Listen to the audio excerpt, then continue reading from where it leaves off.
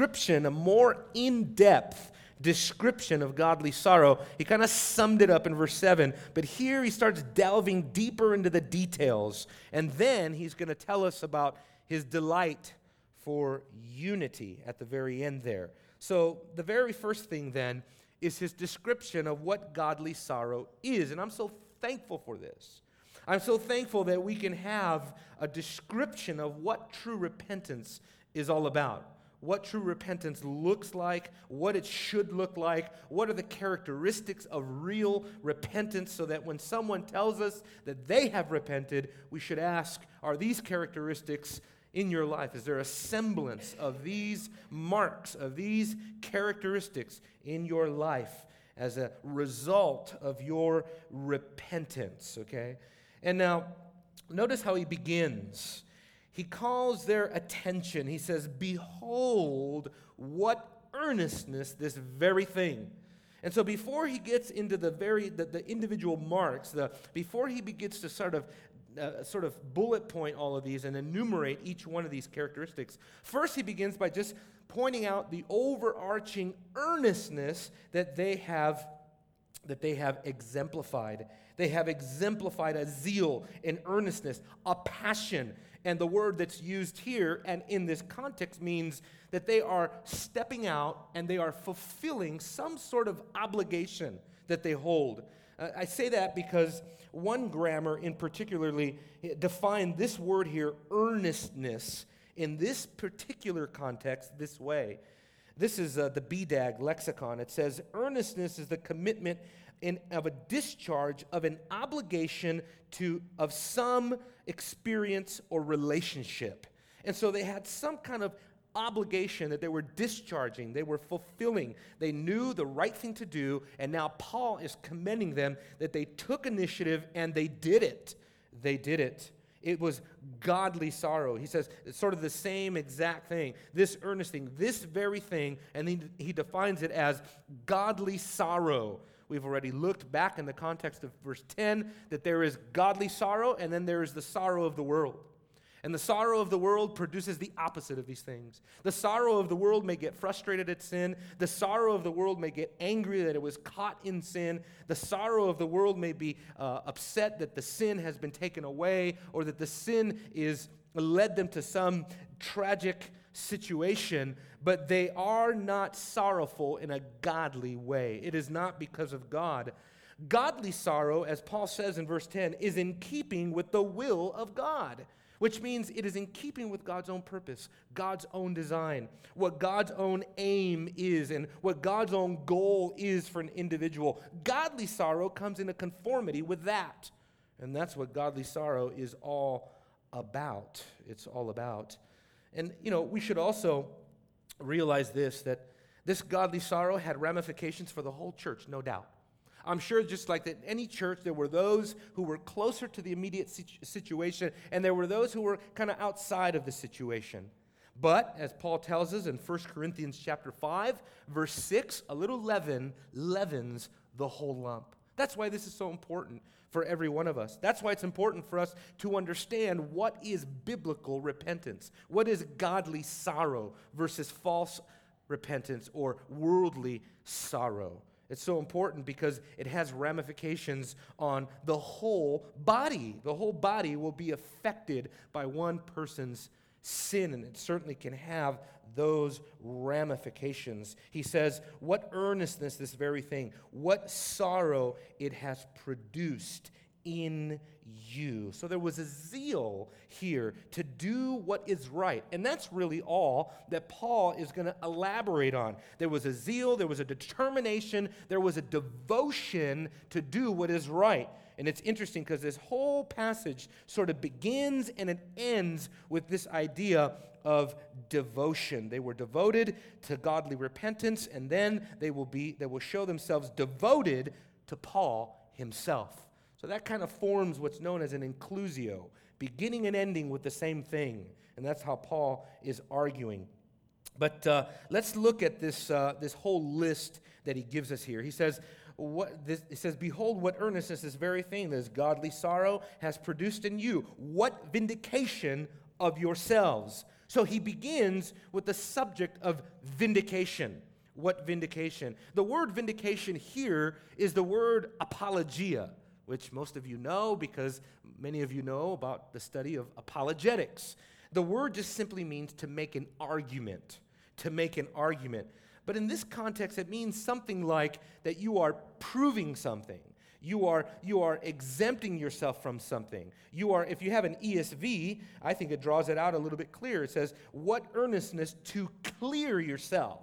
It's vindication of their reputation. That's what they were interested in. And that's where true repentance begins. It is the desire to vindicate one's reputation, knowing that your reputation will precede you. The second thing is indignation. Isn't this amazing? Paul praises them for their anger, for their wrath. The word indignation just means that. It means anger. It means hatred. And that's another true characteristic of godly sorrow and godly repentance. In order to have genuine love for holiness, there has to be genuine hatred for certain other things, namely sin. We know this from the world, from the Word. Not from the world. The world can't teach us anything about godly repentance. I just said that. But the Word teaches this very thing. If you look at, for example, Psalm 97, there in Psalm 97, verse 10, for example, there are so many scriptures on this, and it's amazing how probably a lot of Christians aren't aware of this, but that the Word of God commands you to hate certain things. It says, hate evil, you who love the Lord, who preserves the souls of his godly ones. He delivers them from the hand of the wicked. Proverbs chapter 8, verse 13 says, the fear of the Lord is to hate evil. It is to hate evil, pride, arrogance, and the evil way. The proverb says, the perverted mouth I hate. Amos chapter 5, verse 15, God exhorted the whole nation to hate evil. Hate evil, love good, establish justice at the gates. Perhaps the Lord of hosts may be gracious to the remnant of Joseph. You want the blessing of God, you have to hate evil. Romans chapter 12, it's not just an Old Testament concept, but the New Testament teaches the same thing. If you look, for example, at Romans chapter 12, verse 9, and I love the fact of this passage here, that this passage is right in the context of Christian fellowship, of getting together with one another and hanging out and fellowshipping and being the body of Christ and using our gifts with one another and stirring each other up for love and for good works. And right in the middle of that, there is a call to hate. I love it.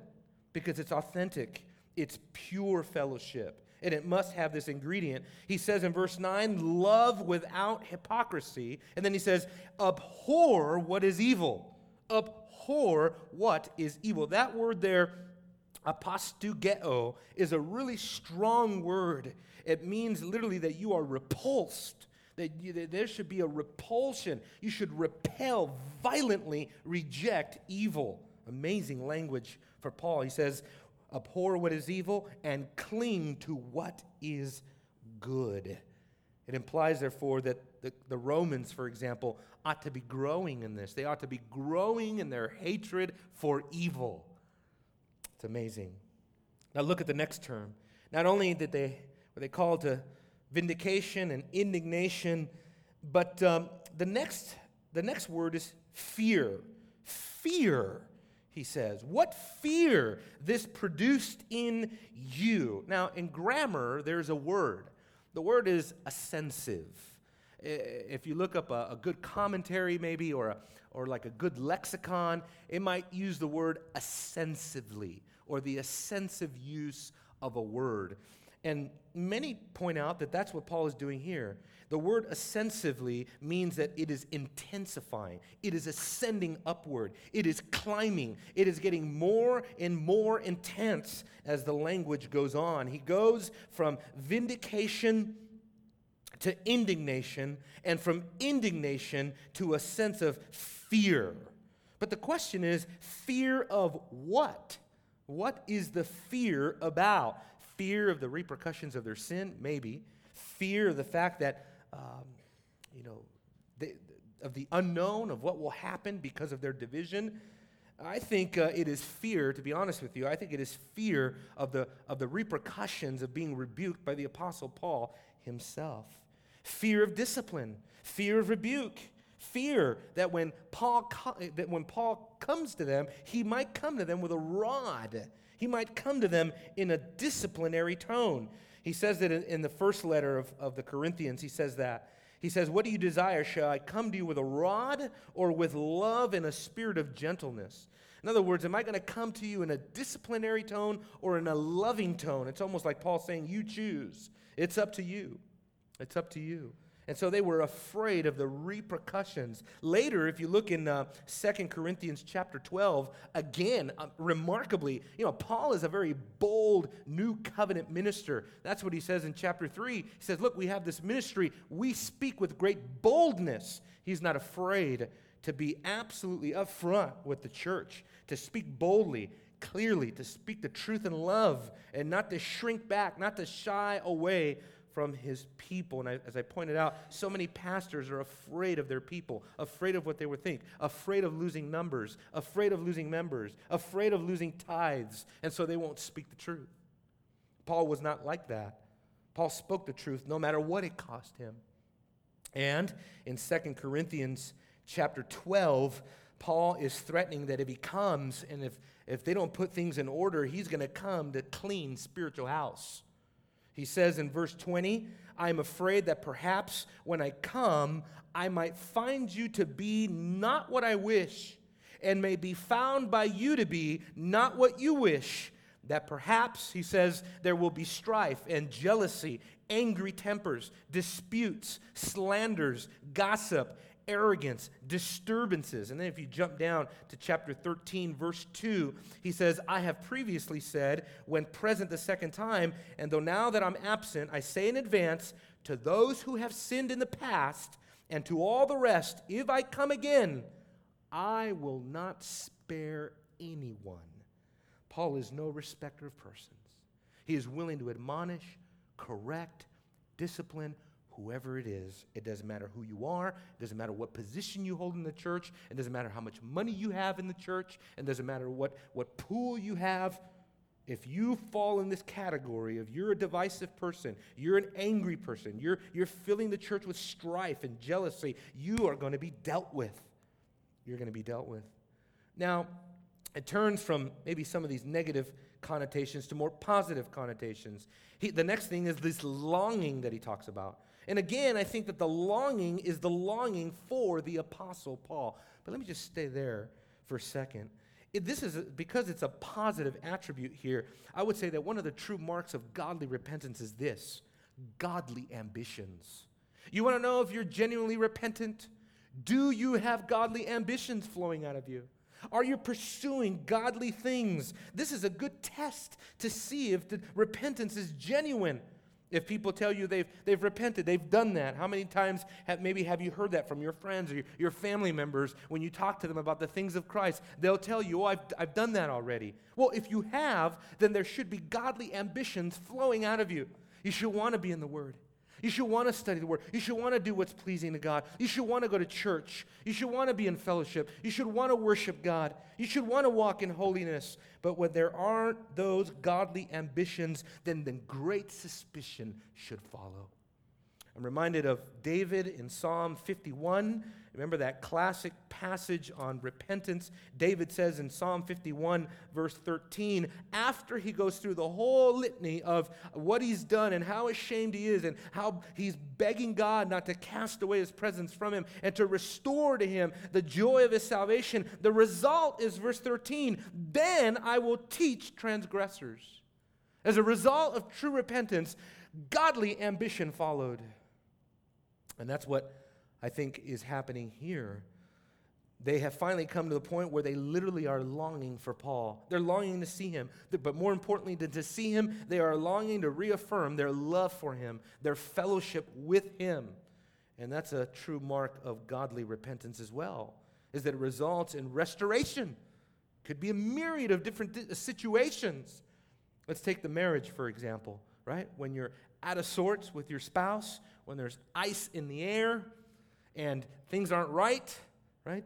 You're ignoring it as much as you can, but things aren't right. Right?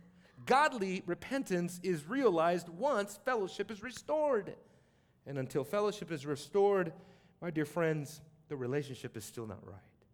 And that's exactly, if you would, what's going on between Paul and the church.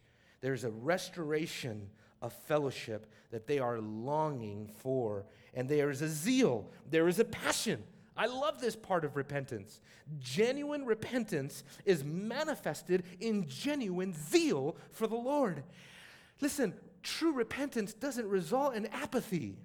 It doesn't result in lukewarmness. It doesn't result in just living a minimalistic, nominal Christian life. No, there's a passion, there's a zeal, there's energy, there's service, there's activity that goes on. And if there is not that, then you have to question, is there genuine repentance? Is there really godly sorrow? Oh, how introspective is this passage for us, right? To check our own lives. To look at our own lives and say, wow, do I have these characteristics? Do I hate sin? Do I long for godly fellowship? Do I have a desire for vindication? Do I fear the discipline of the church? Do I have zeal in my life to pour myself out for others? Are there those things? Paul said the same thing earlier in verse 7 here in chapter 7.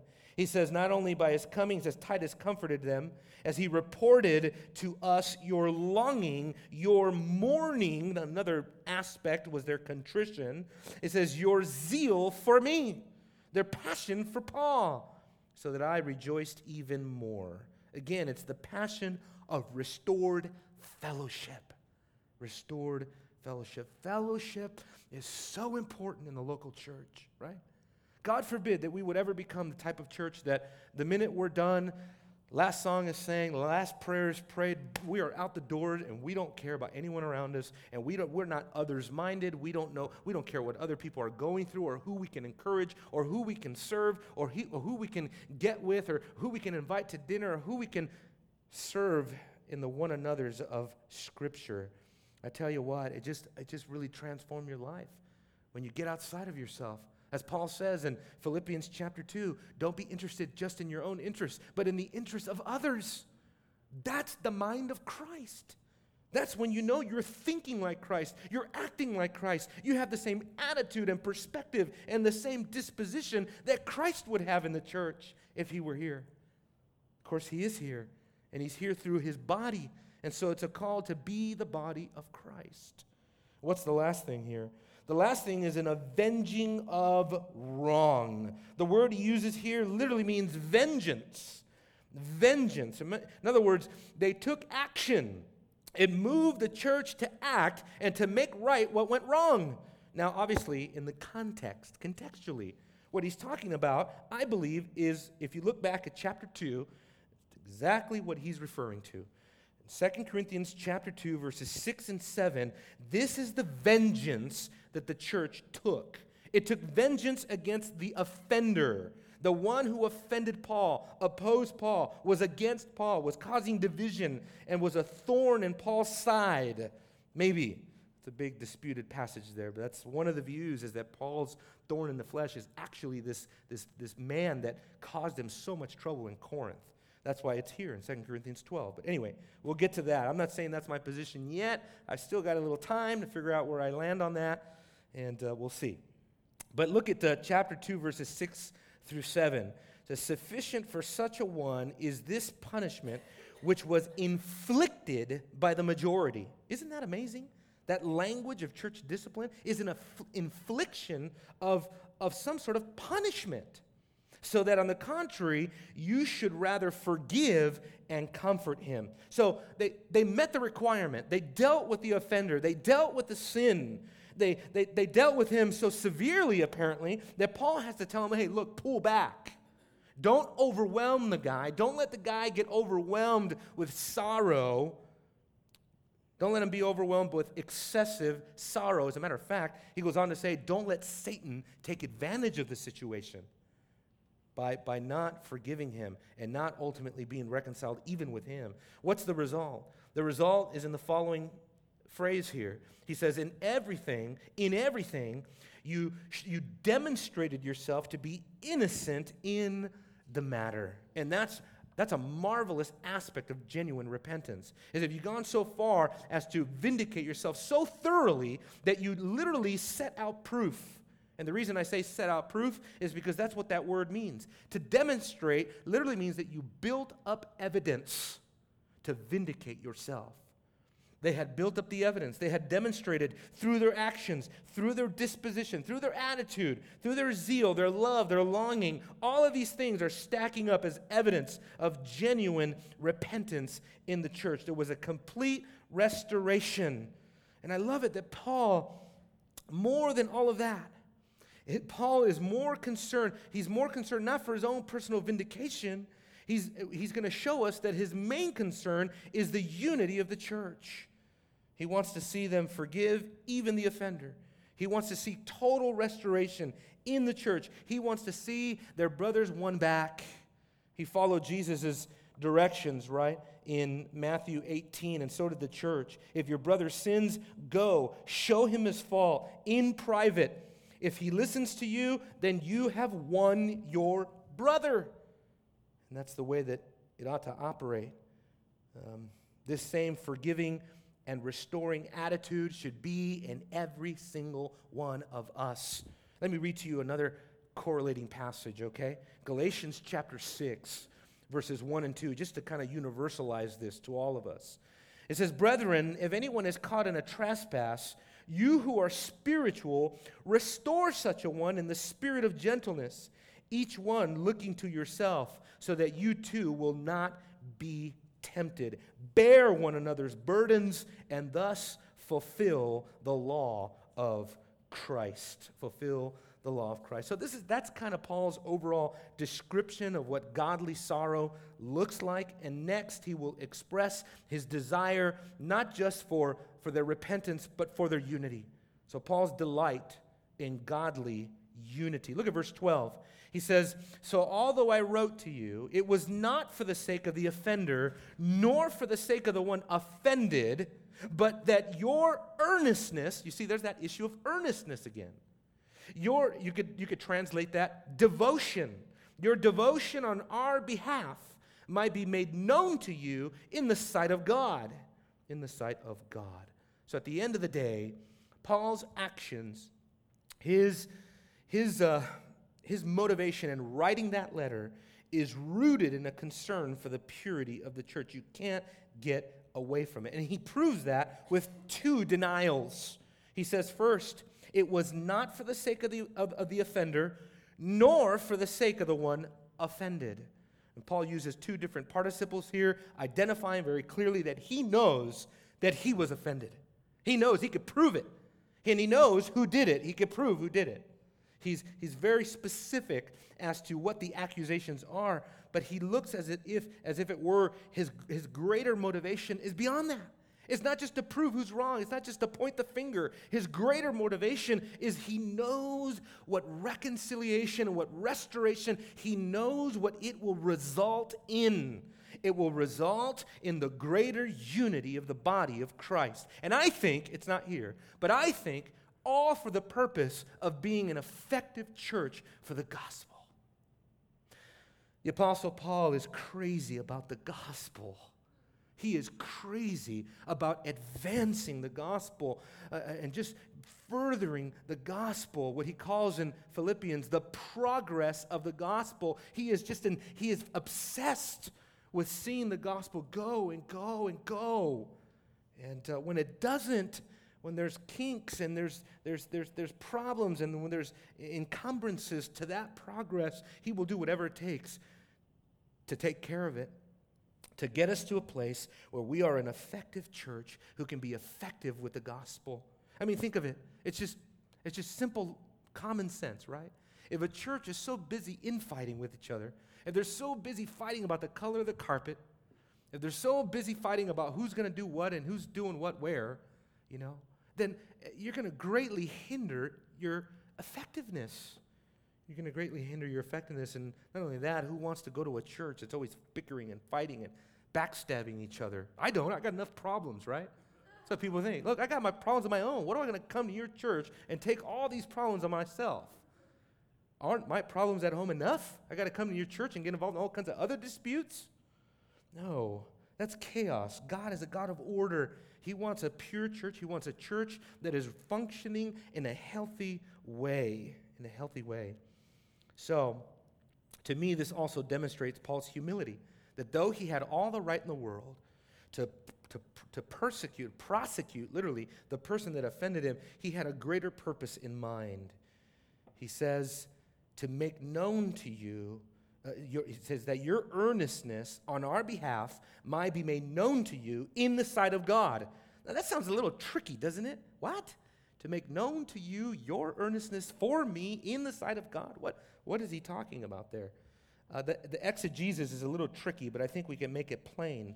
The essence of what Paul is looking to do is to bring to light, that's the word make known, to manifest the Corinthians' passion, their devotion, their earnestness to Paul, for Paul rather, and this manifestation is to their advantage. It's to be manifest to them, to show them the fact that in the presence of God, where they really stand with Paul, that they really stand on his side, that they're really one with him, that they're really in step with Paul if they just understand the situation correctly. And that's exactly what he's hoping this will do. Paul's aim, therefore, is that the church will ultimately see their perspective the way God sees it. And I think that's what it means when he says, be for God, in the sight of God. When he says that, what he means is in the knowledge that God has, in the sight, in the perspective that God has, in the fact that God knows the truth and sees the truth. He uses the same type of language earlier about his own ministry. If you look at chapter 4, verse 2, and if you've looked at every verse that I've mentioned, I just realized you've probably flipped your Bible about 50 times. Well, I don't hear a lot of Bibles being flipped around, so I don't think any of you have looked at every passage that I've pointed out. But this is a big one because it really does get to the underlying issue, and that is that they are accountable, we are accountable first and foremost before God. He says in 2 Corinthians 4:2, but we have renounced the hidden things because of shame, not walking in craftiness or adulterating the word of God, but by the manifestation of the truth, kind of same language, manifestation, commending ourselves to every man's conscience, again, in the sight of God. In the sight of God. That's the way the ESV translates chapter 7, verse 12. There's another construction very similar to this that Paul uses throughout the letter. It pretty much conveys the exact same thing. It's just a different preposition that means in front of, okay?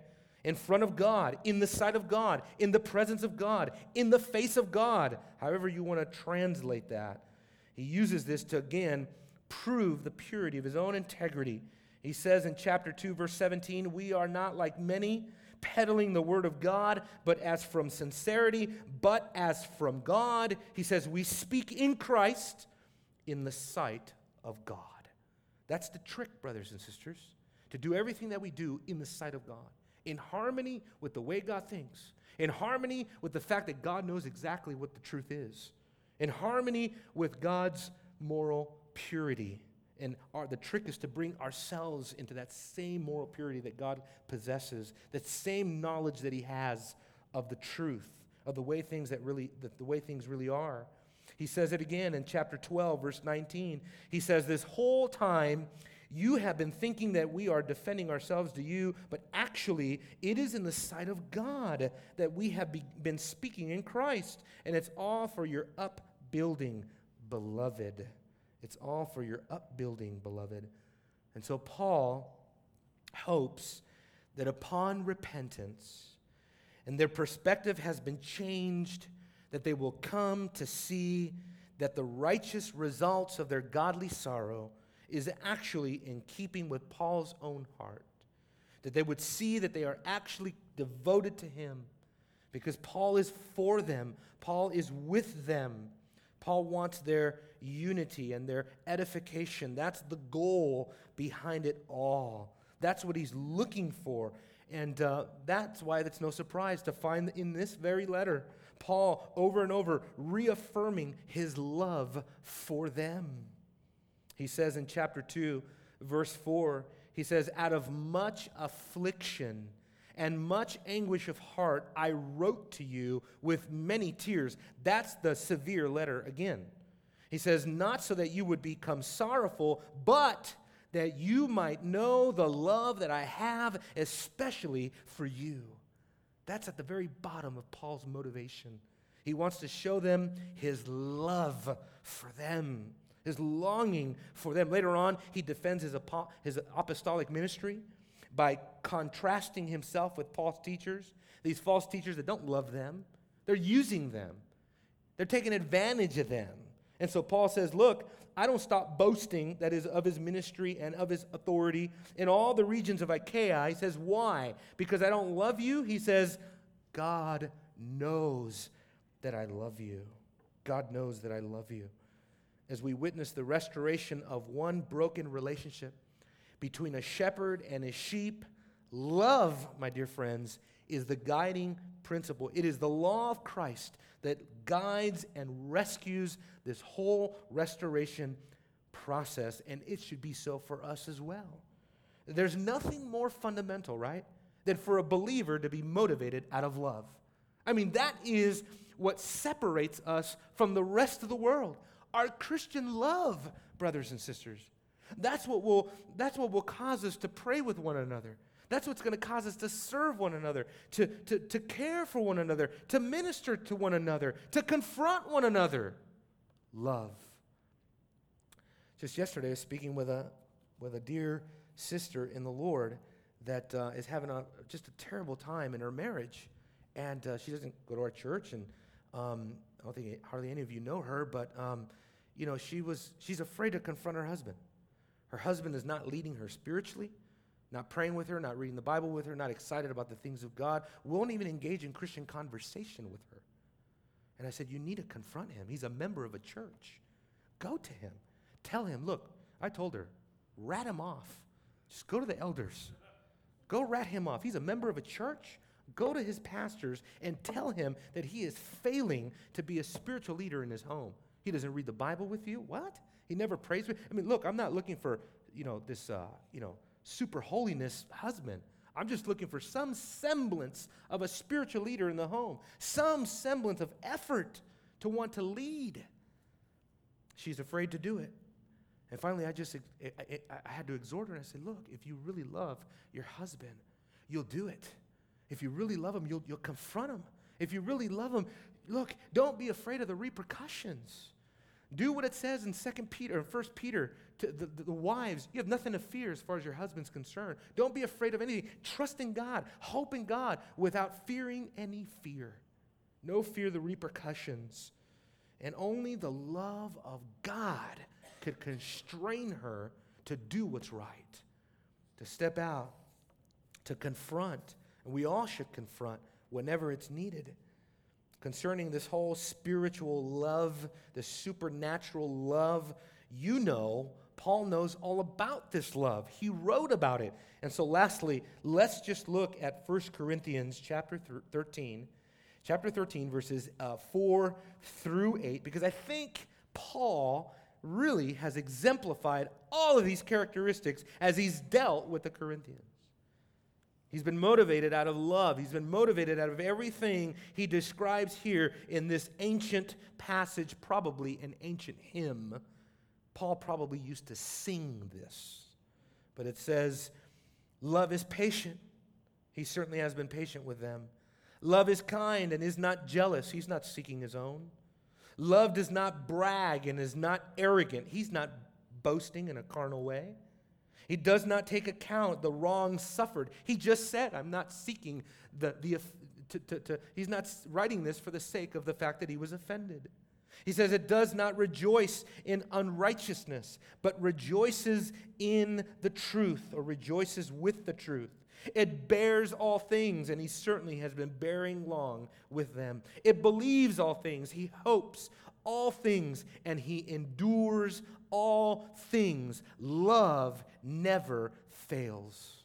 And we'll stop there before we get to the controversial part of the passage.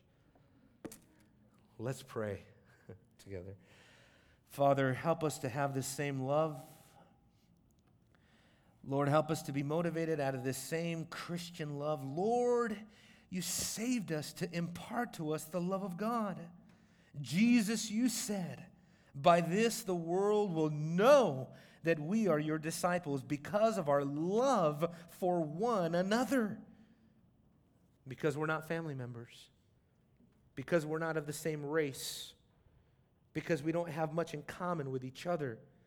Lord, because, Lord, in all practical purposes, some of us have no earthly business hanging out with one another. We have nothing in common sometimes except for Christ. And so, God, may our love for one another be a testament to the world that God is in this place. Father, we thank you for the example of the Apostle Paul, and we thank you even, Lord, that you have chosen to preserve the failures of the Corinthian church so that we would not fall into the same pitfalls, into the same errors, same sin, that we would make the same mistakes. Oh God, give us the same passion for purity in the church. In Jesus' name we pray. Amen. Amen. Okay, let's stand together. Let's close in a song.